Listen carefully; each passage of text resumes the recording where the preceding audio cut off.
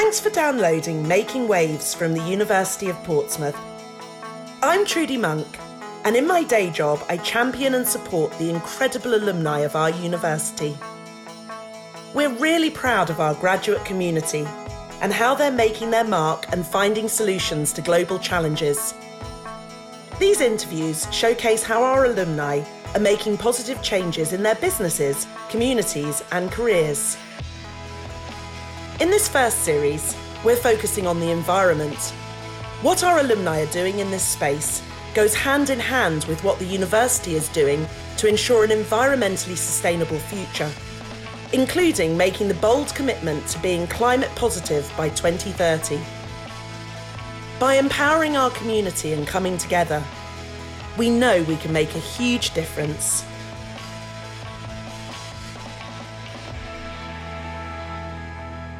In this episode, my colleague John Worsey speaks to Ian Vincent about his work developing autonomous underwater vehicles, otherwise known as robot submarines. But what difference can these machines make to the environment?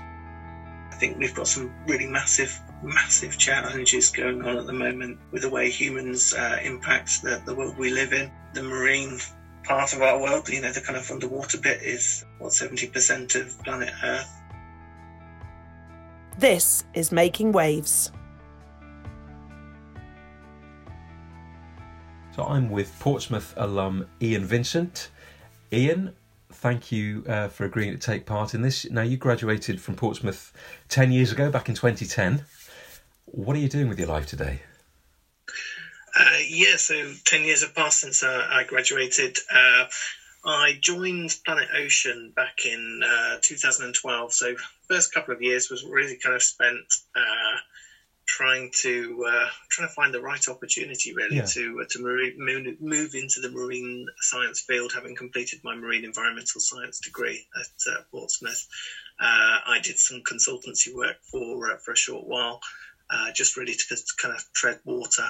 Mm-hmm. When I joined Planet Ocean, I started as a business development and sales manager for the company. Yeah.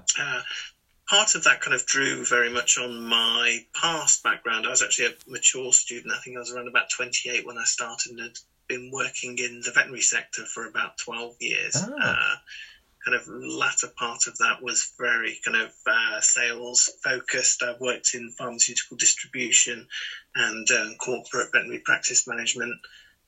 So quite kind of heavily commercial roles. So Planet Ocean gave me the opportunity to really take everything I'd done during my time at Portsmouth, the kind of science background, the understanding of the marine environment, and apply that to a commercial role, which obviously drew on some of the kind of experiences I'd had prior to doing the degree.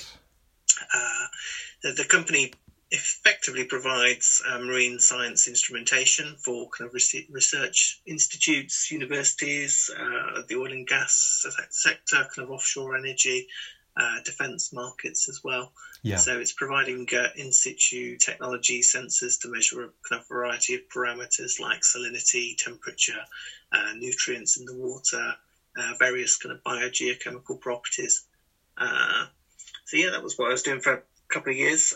During, I think it was around about 2013, 2014, I got involved in a project which was collaborating with the National Oceanography Centre in Southampton. We were setting up an Innovate UK proposal to look at developing low-cost, small form factor, autonomous underwater vehicle technologies. And that kind of really took my role in a slightly different direction, from just a more kind of sales-focused role to also leading and developing R&D programs in kind of high-tech areas, which was very interesting. We got quite a lot of funding for that. We also got some support from BP, who were kind of part-funded a project we worked on as well, and are kind of reaching the end of that R&D phase now as we look to commercialise and actually market these vehicles that we've been developing. I got appointed as a director of the company EcoSub Robotics, which was a spin out from Planet Ocean. So I now kind of wear two hats inside the organisation. I bet that's quite interesting, switching between the two then. What's that like as an experience for you? How do you find the balance between the two different facets of your two different roles? It's challenging. Effectively, two full-time jobs that I have to do. But no, it works reasonably well. We're well connected. We have good IT systems, and I work with a good team as well. A lot of the stuff I do on EcoSub Robotics is kind of leadership, and it's strategic direction, managing programs, looking after engineering teams. I'm not physically doing the work. I'm not kind of putting stuff together and building things. And that's that's quite nice to be able to kind of take that helicopter role, sit down and kind of look at what's going on and figuring out what direction we're taking. Yeah. So that works quite well. But no, it's challenging. They're obviously both in the same sectors. The technologies are doing quite similar things. One effectively is a platform for the sensor products that we also work with on Planet Ocean. So a lot of the time it's looking at how we can integrate those sensor technologies into a moving platform which effectively controls itself autonomously. So it's good. We get to spend quite a lot of time out on the water. Charter vessels quite often go out and run trials to spend quite a lot of time at sea. Actually kind of running the testing and trials programs that we operate. You gave us a flavour earlier on in terms of the kinds of things that the technology measures in the water, the kind of information that it can gather and provide. Could you give us a sense of how that's used? I don't know whether you can go into detail of who your customers might be, but what sort of outcomes does this tech that Planet Ocean develops lead to, and whether we focus particularly on the autonomous underwater vehicles or on the broader technology platform, I'll leave up to you. But it'd be interesting to just kind of dive into that a little bit. We work with quite a diverse range of customers and partners as well. We serve a lot of all of the UK-based research institutes. With EcoSub, we're now working more globally. So the likes of National Oceanography Centre, although they're also a kind of collaboration partner, they're also an end user as well. So they're taking this technology out and using it for their global ocean science campaigns. We're working with people like the Scottish Association of Marine Science, Plymouth Marine Laboratories, a lot of the universities which have marine science departments are using our technology and working with us. We also serve other markets as well. So offshore energy is one of the key areas. Looking at a lot of the operators will need to measure various parameters and understand their impact on the environment. They'll have kind of consultants providing services to ensure they're not doing anything detrimental to the marine environment. Defence is quite a big area, particularly with the EcoSub robotics. There are lots of applications where that technology can be used to improve things like anti-submarine warfare, mines countermeasure warfare as well. So there's quite a lot that we get involved with in that side of things now. But yeah, it's quite diverse. We rarely see the same thing twice on a single day. Lots of different things actually going on with various customers and partners. A lot of the people we work with are kind of global as well. So in terms of the sensor tech at Planet Ocean, we work with most of that comes from particularly US-based companies. So sorry, I had a little interruption there. That's all right. A lot of that tech comes from particularly US companies, but also some European partners as well. So we work across quite a few different time zones. You mentioned defence, and I can sort of imagine how having an autonomous vehicle is obviously, there's a human safety component that comes in there in terms of the advantage of kind of patrolling the seas and looking out for dangerous obstacles. But in terms of the science side, gathering information on water quality and so on, what are the advantages for your customers conceivably of having an autonomous vehicle as opposed to a more traditional platform for that technology, for those systems? So a lot of it starts around cost. Research vessels are phenomenally expensive to run. If you're a national institution, you're probably looking at around about £20,000 to £30,000 a day to run a decent sized research vessel. If you're operating in offshore energy, then the charter rates for that type of vessel can run up to kind of $200,000 per day. So there's a massive advantage in reducing the time you actually spend on large vessels deployed to take measurements. There's also the kind of spatial resolution that you can get. If you have a research vessel that's deploying traditional CTD equipment, taking water samples and measuring from a fixed point, then you're very limited to how many times you can stop in the ocean and do that.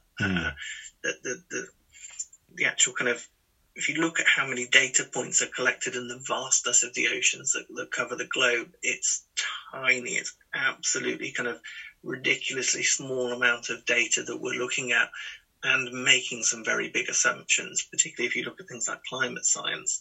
The models that are being derived from the marine inputs are significant, and the data that we've got is very good, but it's based on very limited number of samples. Yes. The nice thing with autonomy is you can expand its capability for a relatively low cost.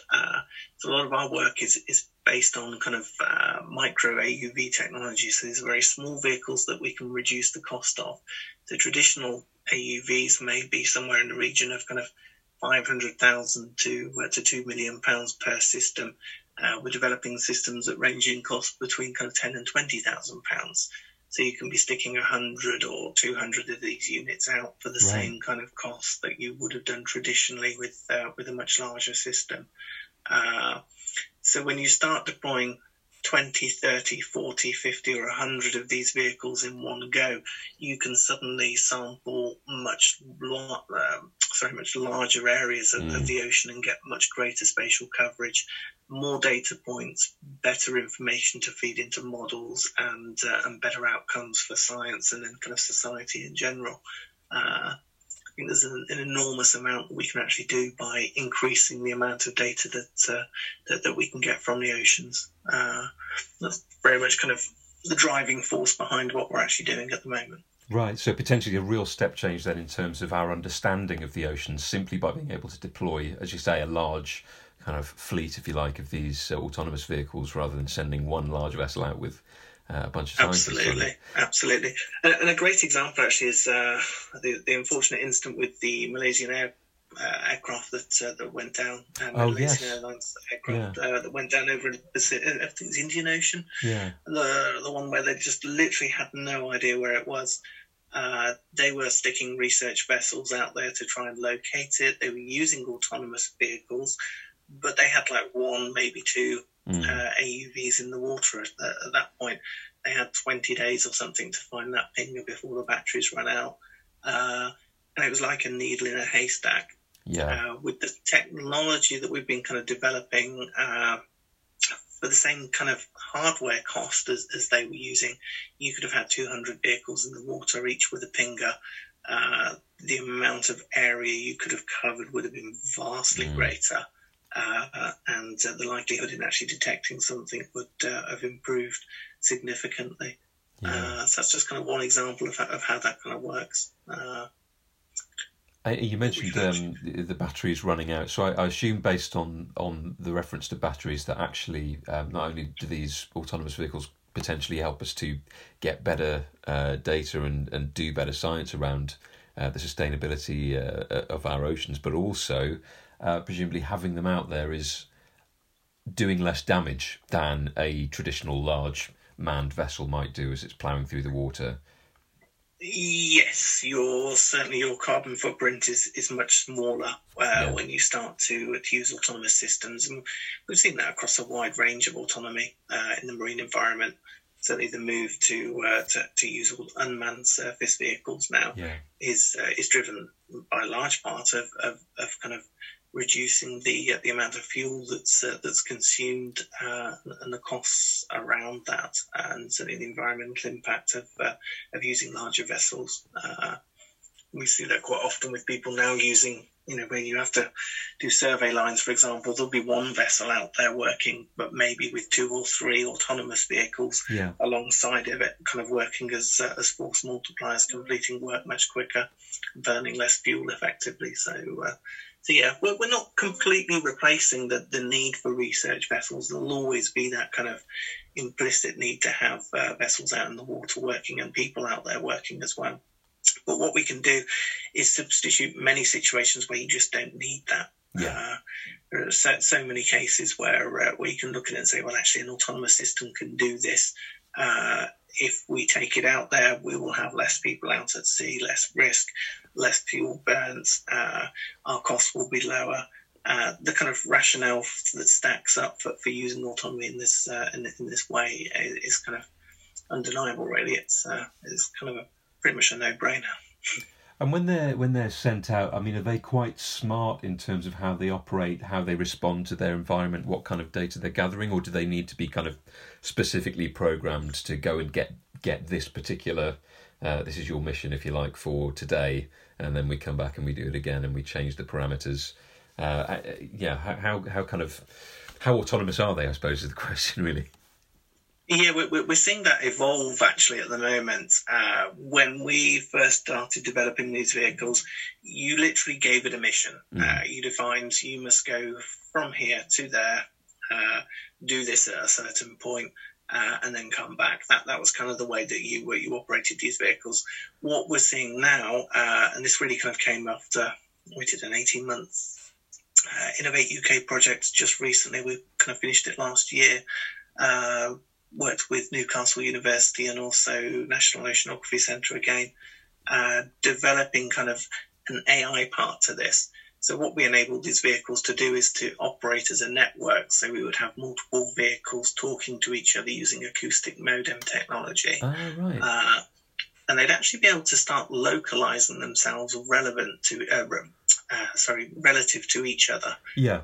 So they would take their last known position, and then ping that to the other vehicles. The other vehicles would determine the distance that they are from that vehicle, and use some clever maths to then infer their own position relative to that. Right. Okay. So you're making sure you are covering a broad area rather than just capturing the same data from the same area. Yeah, exactly. But what that enabled us in turn to do is, if you had vehicles actually sat at the surface, they could be taking their GPS position and then broadcasting that underwater to the vehicles that are operating down there. That enabled us to increase the understanding of where that vehicle was massively. We got our navigation accuracy down to kind of plus or minus 5 or 10 meters, which then gives you the scope to actually have a level of situational awareness. All of a sudden, this vehicle understands that it's actually operating in a current. And although it's dead reckoner, it's kind of thing that says I'm pointing in this direction and going at that speed says I should be here. Yeah. It's now able to actually say, hang on a sec, I've got some situational awareness here. I know I'm not where I'm supposed to be. I am being pushed at, 2 knots in this direction. And that's enabling the vehicles to then start making corrections on its own assumptions, and starting to be able to amend its navigation accordingly. Yeah. We can embed in the systems already quite clever adaptive sampling, so they can respond to certain events and certain information that they can see. If there is, for example, a particular feature they're looking for, it might be an ocean front or thermocline, they can then respond when they make those measurements and understand the data they're looking at, and then make decisions on that basis. It's not full AI, but it's certainly a heightened level of situational awareness and the ability to make decisions on the data they're actually seeing. Sure. So it's largely based at the moment still on parameters that we are defining for them. If you see this, then behave in this way.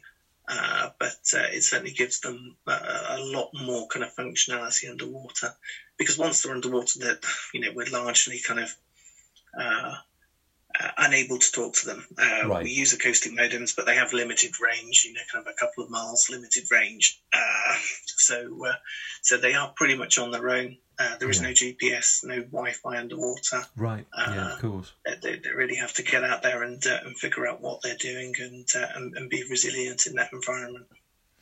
In terms of how they work, I've got a picture in my head, and I am very certain that it's not accurate. So I'm wondering if you could explain something, because what I'm imagining is a tiny submarine going along underwater with sort of little robot arms coming out, holding like a little test tube and gathering some water. I'm sure that's not what it's doing. So if you could explain to me, a man who knows nothing about this, in terms that I would understand, how do they gather data? What sort of things are they doing? Sure, no worries. So the first part's right. They do look like tiny submarines. We effectively use a pressure housing, so a sealed cylinder, which is kind of rated to a certain depth. Our smaller vehicles are 500 metres. Our slightly larger vehicles, which are about 1 metre long, are rated to 2,500 metres, so they'll be 2.5 kilometres underwater.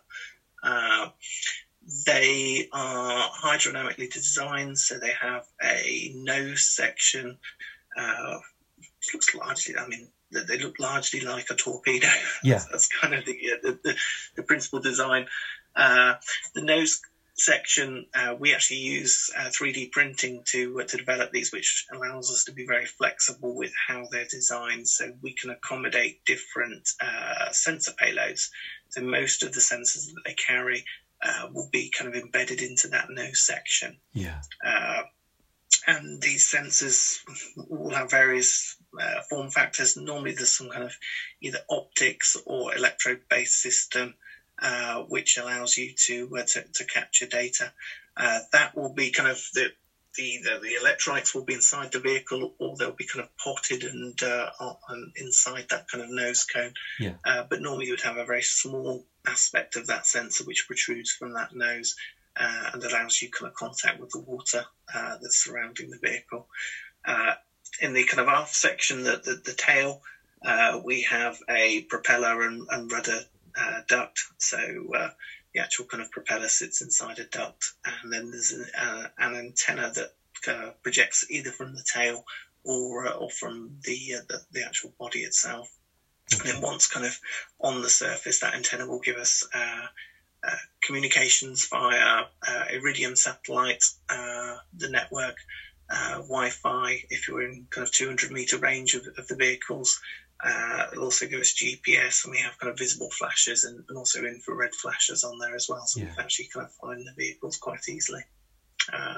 Whenever they're on the surface, they'll be sending Iridium messages via satellite every kind of 5 or 10 minutes to give us their location, so they'll constantly tell us where they are when they're actually on the water surface itself. Obviously, once they dive underwater, there's no point in them continuing that, because the message won't go anywhere. But yeah, the small ones we do, the micro AUVs, are about 4 kilograms in weight. Probably about, the main body is about 60, 70 centimeters long. The larger vehicle is 12 kilograms in weight and about a meter long. So they're relatively small. You can hold them in one hand. Wow. Launch and deployment, launch and recovery of these systems is very, very simple. You can kind of just drop them over the side of most structures or vessels, and they kind of then wake themselves up and go off and complete their missions. And so they're not obviously taking water samples on board. They are literally sensing the different qualities of the water around them as they move. Exactly. Yeah. They're using sensors to take measurements. We are looking at some water sample technologies at the moment. It probably won't be to actually collect a volume of water, though it will be some system for kind of capturing whatever target you're looking for through a water sampling system, if that makes sense. That's some work that's ongoing at the moment, so we're taking a look at that with some colleagues. So even then, probably no little robot arms even that way. Yeah, no robot arms on these, I'm afraid. They're not very hydrodynamic. No problem. Yes, I can imagine. Yeah, you don't really need little swimming arms either to push it along.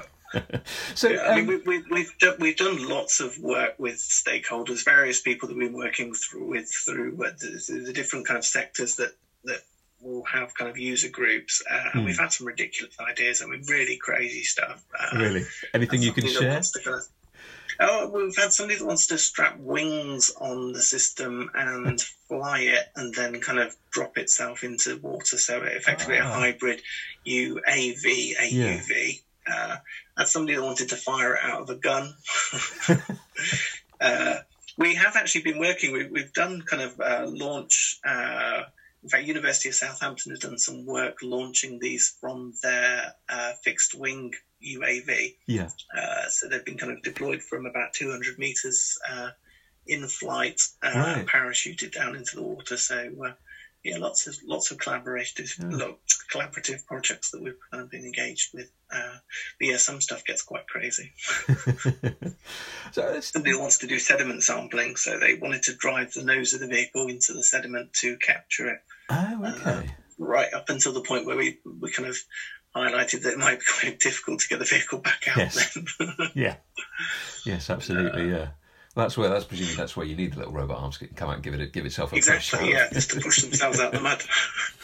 All right, let's move on from little robot arms then. I don't want to take us down that rabbit hole too far. Well, let's touch on why you do this then, Ian. So obviously you said you went back to Portsmouth, and we'll talk about your degree and your experiences here in a while. Sure. But you went back as a mature student, having been working in the veterinary science world. So there's obviously a common thread in your career around the natural environment. What motivates you to do what you do? Why does it matter to you to be in your current role developing this kind of work? Okay, so worked in the veterinary sector for quite a few years. I hit a point where I was like, you know what, I want to go do something completely different. And I was in a situation where I could afford to stop work completely and went off to university. I really kind of treated that as a 3-year sabbatical. It was basically a 3-year holiday. That's probably not what your audience wants to hear, but it was very relaxing. Right. Having been in kind of relatively intense role up to that point, all of a sudden kind of, doing a couple of lectures a week or whatever it was good. And I loved it. I chose marine environmental science because before that I was quite keen diver. I enjoyed the marine environment. It was something I felt passionate about. It's something totally outside of what I've been doing as well to the greatest extent. My ideal at the time, because everybody goes in with kind of visions of what they can see happening in the future, was to work in marine conservation. Right. I'm sure there are quite a few marine environmental science students that have had that kind of sentiment. I think as I kind of worked through my 3 years, it soon became quite clear that actually kind of a serious career in that field where I actually kind of earned an income to support my family and I guess reality kicked in and I could see that not really being something that would kind of come about. I became quite interested in through the course that I did in kind of carbon-based climate science, looking at carbon footprinting and stuff like that. And that's kind of really where I kind of finished university and was quite keen to go off and work in that kind of climate field. Yeah. Seeing if we can't decarbonize our industries and I'd almost kind of left the marine side behind a little bit, to be fair. Right. And it was only by chance I kind of saw this advert for the job at Planet Ocean come up, and I was just like, yeah, you know what, that's kind of perfect for me. It fitted in so well with my kind of background, interest that I had, but also it gave the opportunity to work and support people that were kind of running this really, really, really fundamental kind of important contribution to society through a lot of the climate-based science that was going on in the marine sector at the time. So, it ticked so many boxes. It drew all my strengths that I knew I had and where I understood I could kind of work and be effective. But yet it kind of contributed to this thing that was important to me that was larger than anything I could do personally, but it was a piece of that puzzle. Yeah. I've been very privileged to work with some of the world's leading scientists. I mean, we don't just work with the UK institutions. We're doing work with Dalhousie University at the moment. Spent time over in Scripps in San Diego. Really, really cool people that do some amazing work, and to be part of that community. I think I'm quite fortunate in that I'm becoming a reasonably well-known part of that community as well. It's a great privilege to be able to do what I do. I think it's been good, in terms of why it matters to me, I think we've got some really massive challenges going on at the moment with the way humans impact the world we live in. The marine part of our world, the kind of underwater bit is 70% of planet Earth. I think it's a really interesting, exciting place to work, and I thoroughly enjoy what I do. Yeah. Now this is a big question. Bit of waffle there. Sorry. No. That was great. I love hearing people speak from the heart about why they do what they do. I want to dig in a little bit to the impact of the work. You've talked about how important it is, and obviously you've given us a sense of how broadly it can be applied, how many different sectors can make use of the systems and of the platforms that you guys work on there. And obviously, spinning out from that, there are all sorts of impacts that would come from the research of different universities, like Portsmouth, for example. Obviously, we're doing a huge amount at the moment in the field of sustainability of the environment. There's a big, as there always has been, big focus on the marine environment in particular here, as you'll know from your time here. Yeah. So maybe narrowing it down again to the specifics, to where you get involved. How would you like to see your work having an impact on the world? What kind of difference do you feel it will make over time from here? I think from my perspective, enabling people to do more is a really important part of where I'm at right now. And certainly all of the work going on with EcoSub is very much based around that. We kind of have this notion of democratizing the AUV instead of very few select people having access to very expensive technology to be able to drive down those costs and increase that accessibility. Enable your normal research scientists to go and take a system like this out and go and take their measurements and then be able to use that data for it to make a really important contribution. I think is what kind of is where I'm at the moment. Yeah. That really is kind of my vision. I know we kind of work across lots of different fields in terms of what I am driven by. That's kind of where I'm at the moment. Yeah. That's my the point that makes me tick, I suppose, at the moment. So essentially, it's facilitating people who do research and people who want to explore and understand more about our seas, enabling them to go further and to go faster, to find out more, much more easily with less cost involved, with fewer costs to the environment involved in the process of doing so. And it sounds like as well with a great deal of flexibility, actually, that people can really kind of take these systems and... Absolutely. We do a lot of work at the moment with various different sensor manufacturers in terms of being able to expand the amount of parameters that we can, or the amount of sensors that we can attach to these vehicles, because they do rely on the sensor technology being very small and being relatively low power as well. So a lot of time has been spent over the last 4 years kind of trying to encourage sensor manufacturers to redesign their existing instrumentation so they can be used by scientists. So expanding the number of parameters that we can effectively go and measure on these vehicles is important. It's one thing to make a small, low-cost vehicle. It's another thing to actually to be able to use it properly and get the data that people are interested in. Sure. So that's important. doing a lot of work in imaging at the moment, integrating kind of side scan sonar systems into the vehicle, but also camera technology as well. Oh, interesting, right. Yeah, we just had some colleagues from University of Plymouth go to the Chagos archipelago with one of our vehicles that they've kind of fitted out with. They're just using a very basic GoPro camera attached to the vehicle to be able to monitor shark foraging off the actual archipelago itself. So using the vehicles to swim out and capture previously unsighted footage of these sharks hunting. So it's kind of cool. Yeah, certainly. Yeah, everybody likes a previously unseen shark hunting. I think that's exactly. You want to see that. Yeah. I'm curious. I mean, you're part of a large community of Portsmouth marine science graduates over the years.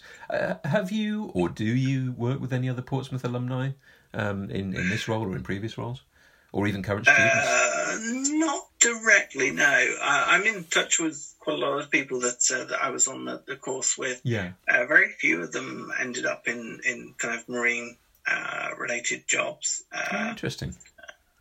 One of them works in a cinema at the moment, and but there are a couple of people that are in kind of related fields.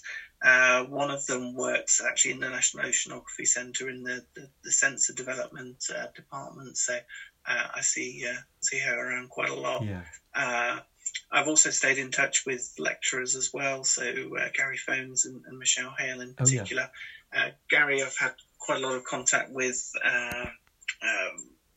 predominantly around kind of the Challenger Marine Association that we've both been involved in, supported conferences that he's run on behalf of Challenger, provided sponsorship and kind of been there to exhibit and support them as well. Yeah. Also supported the Marine Environmental Science Programme Research Project Prize, providing the prize and turning up each year for graduation to do the awards. So stayed in touch that way.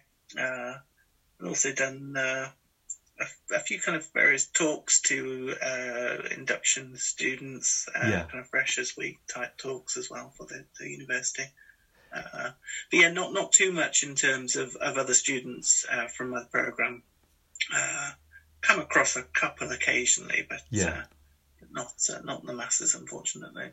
Does that take you back when you go and do those induction talks for current students? Does it take you back to your time here? I imagine it's changed actually quite a lot, even in the 10 years since you graduated.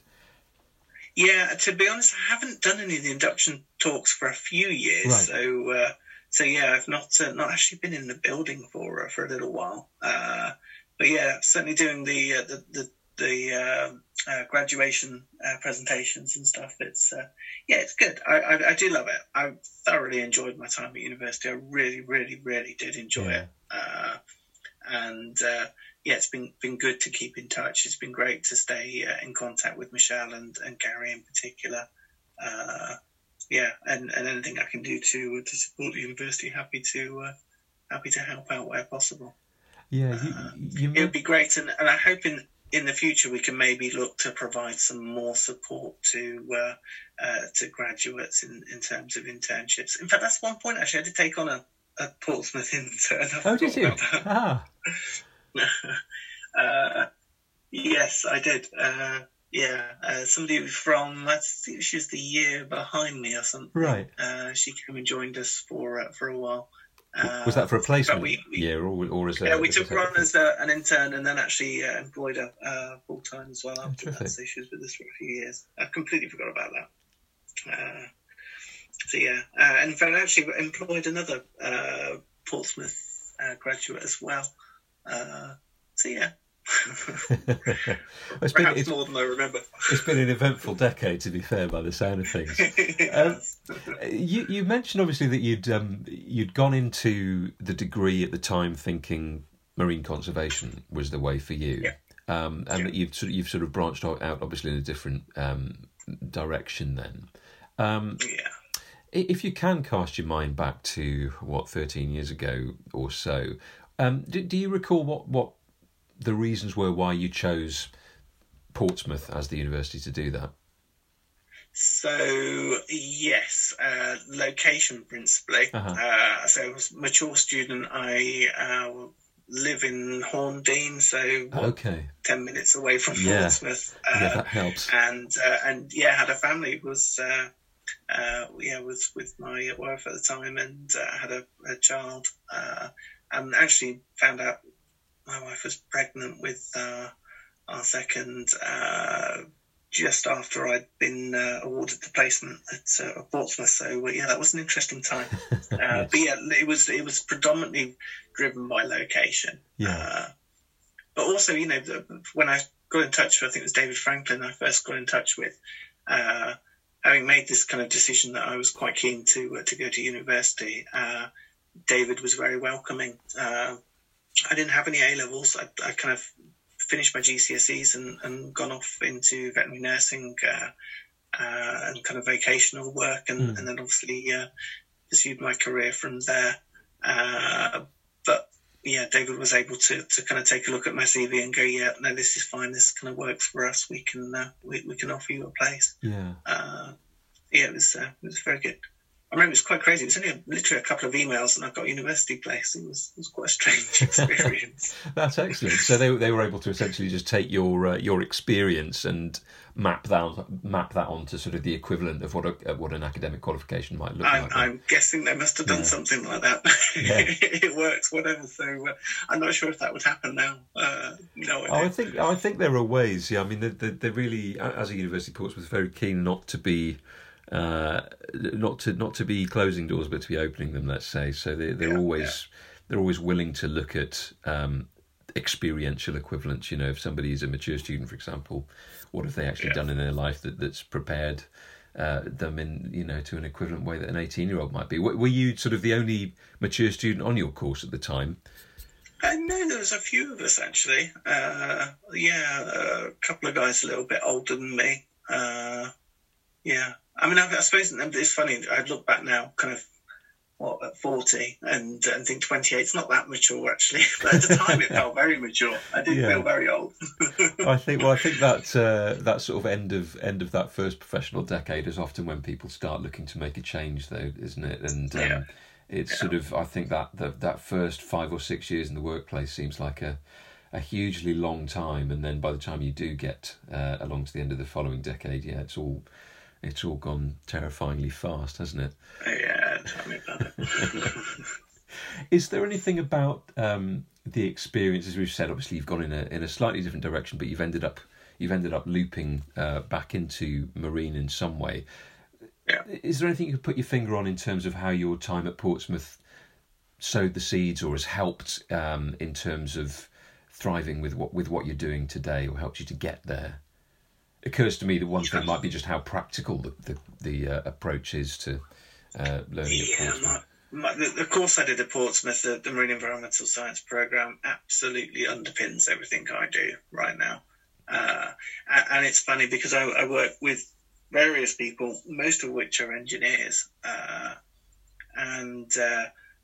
What my degree allows me to do is apply the kind of marine science aspect to what we're doing. I'm no engineer by any stretch of the imagination, but also those engineers aren't marine scientists either. So it's kind of the combination of both of those kind of aspects really works well for us. And understanding what it is our customers, our colleagues are actually up to. Understanding the research objectives, what's driving them, what they may need, how they may need to work and think. Having spent time out on the water through various fieldwork exercises, it's massive. I couldn't imagine doing what I am doing now without the kind of background and support that I got from those 3 years at university. Fundamental to me really to have that knowledge. And don't get me wrong, I can't remember a lot of what I actually did at university, but somewhere deep down it's all sunk in. When you do think back to it, what do you think of? Do you sort of picture being out on the water there around Langstone? Yeah, Rocky Shore surveys. Yeah. I mean, it was a mix of field work, plus obviously a lot of classroom time as well. But interesting units. I enjoyed a lot of the stuff we did on kind of data analysis, as well as the kind of oceanography aspects and marine ecology. All of it was good, really. There wasn't, we did kind of geology type units as well at some stage. We did a lot of work on kind of the kind of climate science stuff and alternative technologies for energy production and things. It's a very broad degree program, which I found very interesting. Some of the stuff I found hard, physics, yes, chemistry, microbiology, but managed to somehow scrape it first. So hey, couldn't have done too bad. Congratulations! Yeah, and I bet that all to some extent must come in handy now, as you say, talking to your customers who probably will be immersed in those kind of things. To have some understanding of that. Did you, as a young father or a mature student, but still a young man and a father, did you get to experience much of the traditional student lifestyle, or did that kind of not appeal to you so much? That particular kind of socialising that goes on outside of the classroom. No, in fact, actually, I couldn't do it as much as I would have liked to have done it. But I still spent plenty of time in Route 66, as it was. And no,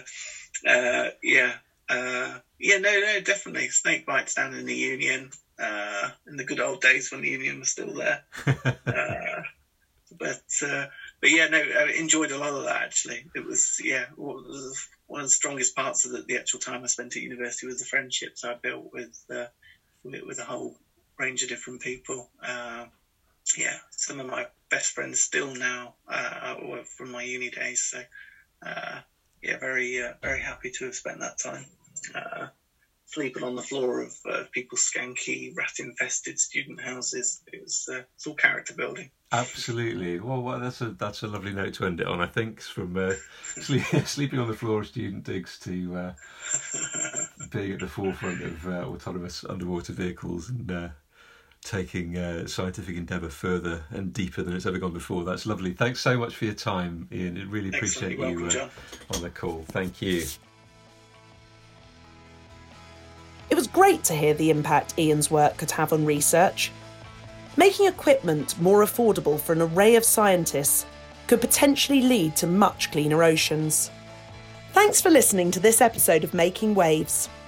You can find more inspiring interviews with University of Portsmouth alumni by subscribing to this series on your podcast app.